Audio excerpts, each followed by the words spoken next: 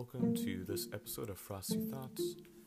And in this episode, I'm going to be reviewing the 2019 movie Cats. Now, for those of you who don't know, Cats the movie is based off of a play by the same name, and it more or less follows the same plot.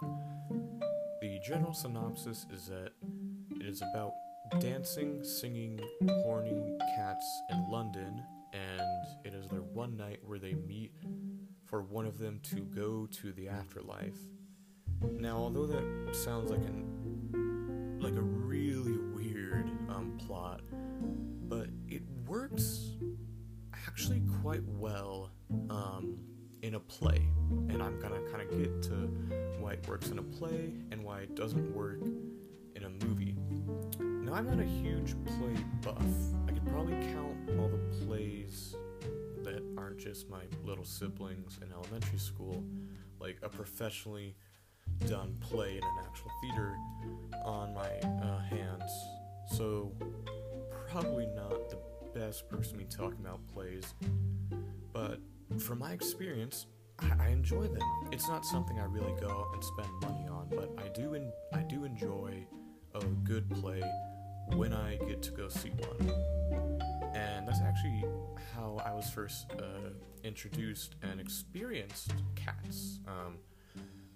The local, kind of more local indie theater at my, in Bend, they did a local production of Cats, and I actually really enjoyed it. And so, yeah, the plot does work with a play because there's no talking, and it's just all singing back to back. And for those of you who don't like musicals, probably not for you. Both the movie and the play aren't for you. But I just had to give the credit where credit was due because it was amazing. Of course, it's always going to look weird. Adults dressed up as cats, kind of dancing around, kind of singing about how horny they are, which is another thing that doesn't translate well onto a big screen. But kind of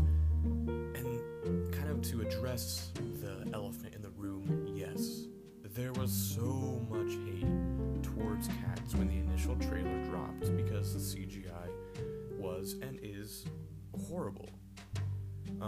But I try to be optimistic. I remembered how much I actually did enjoy the local production of it, and so I figured, okay, maybe people they don't have an experience with, they don't know what it is. So, and generally when people are uninformed about something on the internet, they tend to lash out a bit. So I tried to remain a happy little optimist and said, okay, it might be good. Then the reviews poured in. The nicest one I could find gave it a 4.5 out of 10. And I looked hard. And so, when a movie does that poorly, and actually, The Room got a better Rotten Tomatoes score than the new Cats movie. So when a movie does that poorly, it makes me question it a little. But then I wonder, how bad is this? And is it a so bad it's good? So after seeing it, I can now say it's not a so bad it's bad. It's not a so bad it's good. This movie is a so bad, why? It reminded me of kind of a Disney remake. There's not really a purpose for this. As far as I'm concerned, Broadway and other play and musical productions still put on Cats. For anyone who wants to experience Cats, I recommend seeing it in play form. One of the things, and this is going to be a recurring theme, is what works in a play doesn't always work in a movie. I feel though there are some things that the director, Tom Hooper, could have done differently to make it feel more authentic, because there was just so much CGI used, and some of it was good, most of it was bad, but there was so much used that everything felt fake. There was like a certain fluff to it, like it all felt fluffy and floaty and like nothing ever felt real. Nothing ever felt like it was there.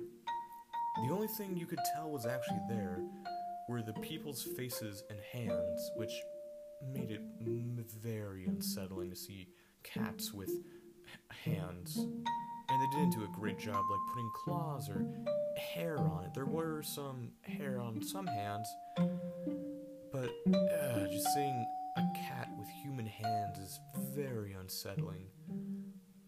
But there's almost, especially during the dance scenes, there's a certain weightlessness to it. And that works for some movies. It worked really well for La La Land during the observatory scene where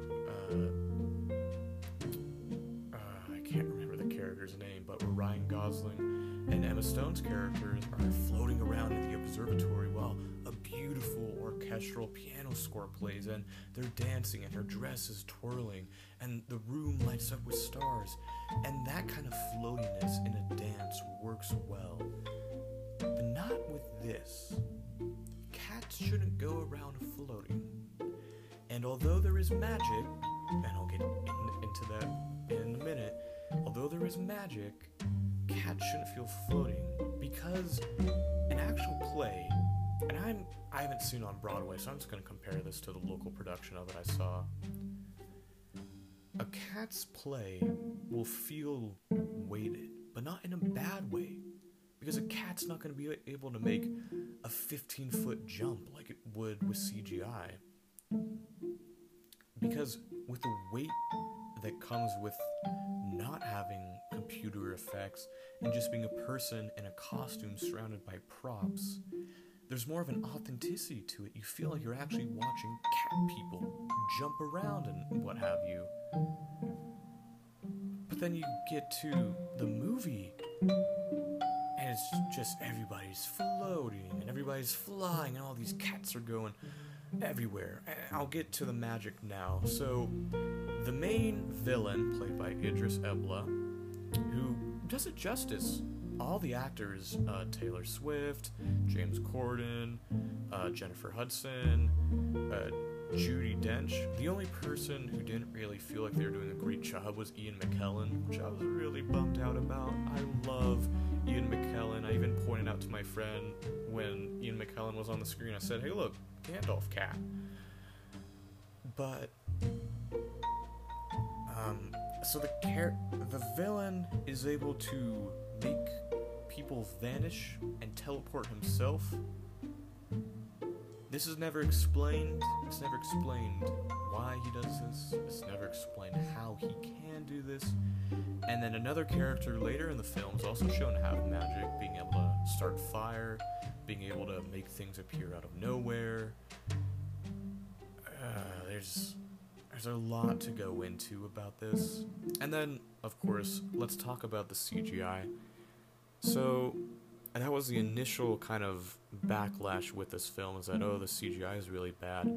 And it really is.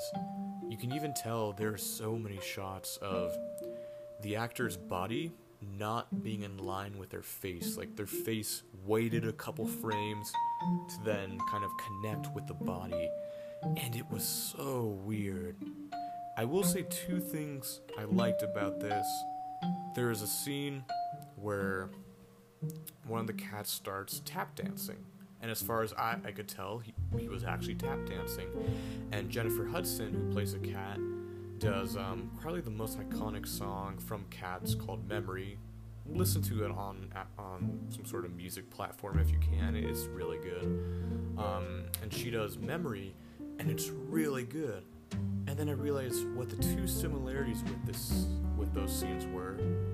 There was no CGI involved except for the fact that they were being made cats. And it gave it an authenticity. I could believe that as weird as that sounds, as that cat was tap dancing. Or I could believe that cat was singing, because it didn't add anything. It felt like a Disney movie remake where they just add so many things that aren't necessary. kind of back to something I was talking about earlier. The play of it has no dialogue as far as actual talking goes. It's nothing but singing. There are a fair amount of just dialogue breaks, or the singing will become so slow and quiet that it almost is as it's almost like they are talking. This doesn't work, though, because Cats is weird. It's about people dressed up as cats and ascending to another life, and it is weird.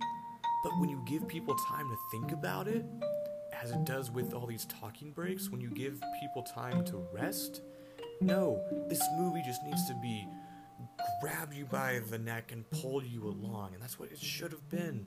There shouldn't have been these talking scenes. It was bad. Final conclusion, grade, review, whatever I'm gonna call it. I give Cats 2019 a 2 out of 10 for garbage. It's almost painful, but it would be fun to watch with a group of friends and just kind of tear apart the CGI, the dialogue, and the dancing. Hope you enjoyed the video. As always, please share it with friends or anyone who you think would be interested in it. Subscribe to whatever you're watching, just so that you know when a new episode comes out, so you can always be up to date. And feel free to message me if you think there's a movie I should review or just a subject I should talk about. I'm always open to that, and I can guarantee you I will get to your subject or movie. Thanks for listening.